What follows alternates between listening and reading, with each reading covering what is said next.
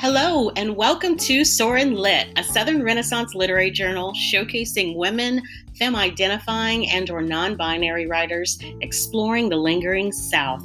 I am your host and Soarin' Lit founding editor, Melody J. Rogers. This podcast is an exquisite extension of our literary journal located at www.soarinlit.com. If you would like to make a donation to support our literary movement and help us keep the lights on, please donate to our PayPal. You can find us on PayPal by searching SORENLIT, the number 4, WOMEN at gmail.com. And that is SORENLIT, the number 4, WOMEN at gmail.com, or simply click the donate tab on our website and it'll take you right to the site. All right, so let's get into this, shall we? Today we have the pleasure of meeting Elliot Udoh. Elliot Udoh is 14 and attends the Webb School in Bell Buckle, Tennessee. Elliot is a driven individual with a passion for social justice who strives to change the world through a combination of compassion and curiosity through the lens of their most authentic self.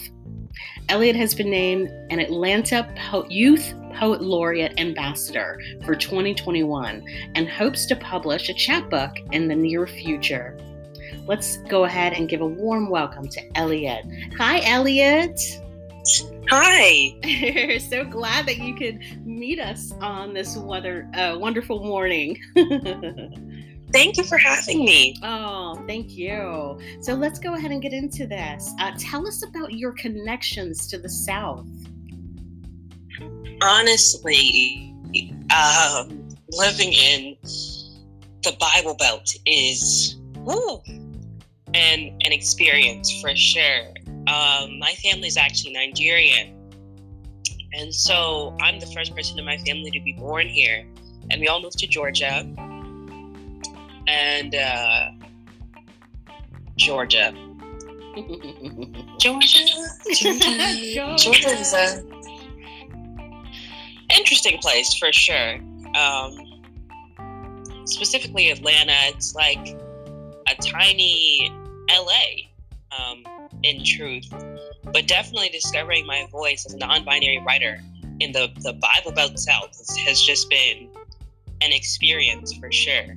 I bet. And then now that I go to school in Tennessee in Bell Buckle, the buckle of the Bible Belt, I've added even more of a challenge because I'm not really using my pronouns. I'm just like, please, I'm trying to appear as country and American and quite frankly, as white as possible. So definitely learning to assimilate to Southern culture and that kind of Southern hospitality, but also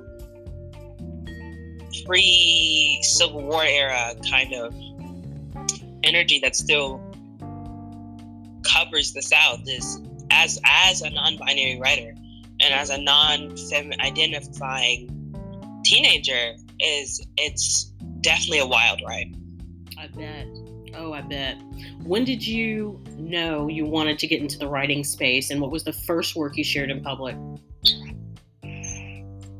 I actually did know I wanted to be a writer. My mom is a writer, and as an African, we only have a couple choices when it comes to your career path. You're either going to be a doctor, a lawyer, or an engineer, and there's nothing in between. And so the idea of being a writer has never even been in my career path choice. But she forced me to write this poem for Black History Month that was about important Black figures. And, looking back, the poem was better than I give myself credit for. But I performed it at a local Jamaican cafe. And the response was, I'm not sure if it was because the poem was like, okay, I don't think it was that great. I was like 6 or 7.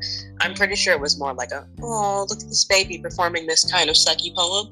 But you know what? My 6-year-old self interpreted that as I am a great writer. And from there, my writing journey began. I love that story completely. Tell me about your influences. Your poetry, writing, creative, all of it. Definitely just my life. The things I experience, the things I see and hear, and the people I'm around definitely are big influences in my writing. I try to write about the things I experience in school or at home or in my neighborhood, just things I notice. Like the Black Barbie poem actually came because I realized how people would treat me outside of the walls of my little private school. Like the world was completely different. And so things like that definitely influence my writing, because I want to share experiences that might be shared experiences with other Black children. Wonderful. When you're creating your work, your poetry, what is your biggest fear that comes up, or obstacle, if any? Well, my biggest obstacle is the fact that in the middle of drinking my tea, I will lose my mind and suddenly stop writing. Like nothing will make sense anymore. I'll lose my creative flow. I'll get writer's block, and I'll just have to quit. And I'll feel like, I'm an inadequate writer. And I think that's my biggest fear, that in the world of these writing spaces, and so many people that are excellent writers, it's like, how can you compare to that, especially at my age? And I'm looking at people who you featured, like Anika, hearing her poems at the competition, like I was just so blown away because she's such a beautiful writer. And so I know that I have a long way to go in terms of my writing growth, but it's definitely a little difficult not to compare yourself to other writers and wonder if you'll ever amount to where they are. Definitely. That was, I agree with that. The idea of comparing yourself as a creative to other creatives, specifically writers, is something that unfortunately we can't avoid sometimes. But I love, for myself, I love kind of drawing back and asking myself, what makes this unique? What makes this particular project unique? What is the voice? Or who is this person? Is it me? Is it this other character that I'm, creating within this this poem, this poetic platform? Right. And focusing on that, as simple as it is, helps me realize that everybody has something to contribute, especially based on the lens that we look at and our frame of references and stuff like that. Let's see. What about, you said we talked about influences and everything like that. Let's talk about Black Barbie. Yeah, first off, when I heard it, I was a part of the Atlanta Youth Poet Laureate competition, where I heard you recite Black Barbie for the first time, for me. And it blew me away. Absolutely blew me away. Thank you. Yeah. Actually, let's go into it now. Why don't you go ahead and share that poem, because we're so excited about it. It's Soarin' Lit. Go ahead and share your poem. The stage is yours, and then we'll talk more about it in a little bit. Thank you. Cool. Black Barbie. Well, before I start, can you hear me well? Yes, sorry, I swallowed a sip of tea. Absolutely. Black Barbie. America, we know how much you love your toys. From the makers of American Girl Doll and Barbie, Mattel is so excited to present our brand new Black Barbie. And you can have your very own right now. She comes in 6 different shades and 4 different body types with our brand new extra grown model. She's 14 going on 40 and nothing but a toy. Pretty brown plastic in a box. Feel free to manipulate and mold her to your liking. We'll include 2 extra bundles of weave, the inability to speak proper English, questionable intelligence, and a bad attitude. On our limited edition dolls, if you press the button on her left hand, our brand new Angry Black Girl mode is activated. Good luck! Our custom voice box comes with extra ratchet, the ghetto vernacular dripping off every word she speaks. Feel free to copy her funny made-up language. It's only ghetto when she does it anyway.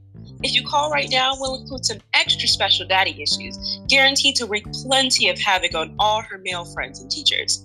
Lily S. from Connecticut writes, I love my doll. She's so loud and exotic and crazy. Karen G. from Kansas describes her doll as very different. America, you're going to love her, guaranteed. And for just 3 small payments of $19.99, we'll double the offer.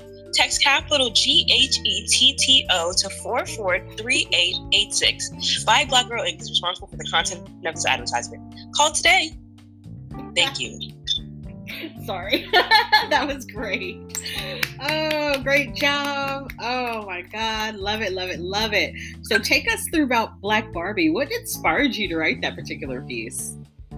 I just realized how people would look at me when I was in spaces where I wasn't dressed in the way that Black women are forced to look just to be accepted in society. You know, if you're not wearing slacks and beautiful clothes and your hair isn't in a business casual style like a bun and it's not braids, then you're looked down upon. You know, when I wasn't in my dress uniform with a button-down Oxford and a tie and a sweater vest, and I was in jeans, my hair was in braids and a ponytail, I was looked at like something to fear and like something that had to be watched when I would walk into environments. And that kind of sparked my interest in writing a poem about what it feels like to be a Black girl in America right now.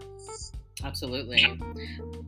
Are you working on any particular? I know writers write, and I know you're in school. Are you working on a collection anytime soon, or what? I am actually. I just started my podcast called Everyday Analysis. Yes. And I've launched my first episode. Will come out August 25th, which is super exciting. And we are here for it. Yes, right now I'm actually season 2 of Everyday Analysis is actually going to be a poetry collection. So I'm very excited about that. Oh, I'm loving that. Make sure that you email me all the links so I can go ahead and put this with the publication as well underneath your bio on our website so that our readers can follow you and listen and ride your coattails, because I am so for an Elliot produced podcast. I want to see what that's going to be about, and definitely, getting a being able to read a collection from you is going to be amazing. I think you are just multi-talented on so many different levels, and I just cannot wait to watch you grow. And yeah, here at Servant Lit, we don't like to say actually I was going to say my little closing thing, but wait, where can our readers find you on social media so that we can keep tabs on you? Yes, so I have a page specifically for my blog and all of my writing, and it's at trainot_ on Instagram. And my website is www.trainofthought.wixsite.com/trainot. So that's where you can kind of keep up with me all for right now. I'll be sure to email you the Spotify link for the podcast, but I make sure I'm everywhere because I want others to feel appreciated and seen with my work. Absolutely. And we appreciate it. And, you're such a talented writer, and yeah, we can't wait to watch you grow. And we don't like to say goodbye. I'm going to go ahead and finish my little closing. We don't want to say goodbye because we know that you have big things coming up in the future, and we would love for you to come back at some point to read some more and talk more about the ever-changing South and if any changes have come about since then. Definitely. Sound good? Awesome. Yes. All right. Wonderful. Well, thank you so much for, again, this generous offering of poetry today and telling us about your connections to the South. And yeah, we'll see you soon. All right. Thank you. Thank you. Have a great day. You too. Thank you for having me.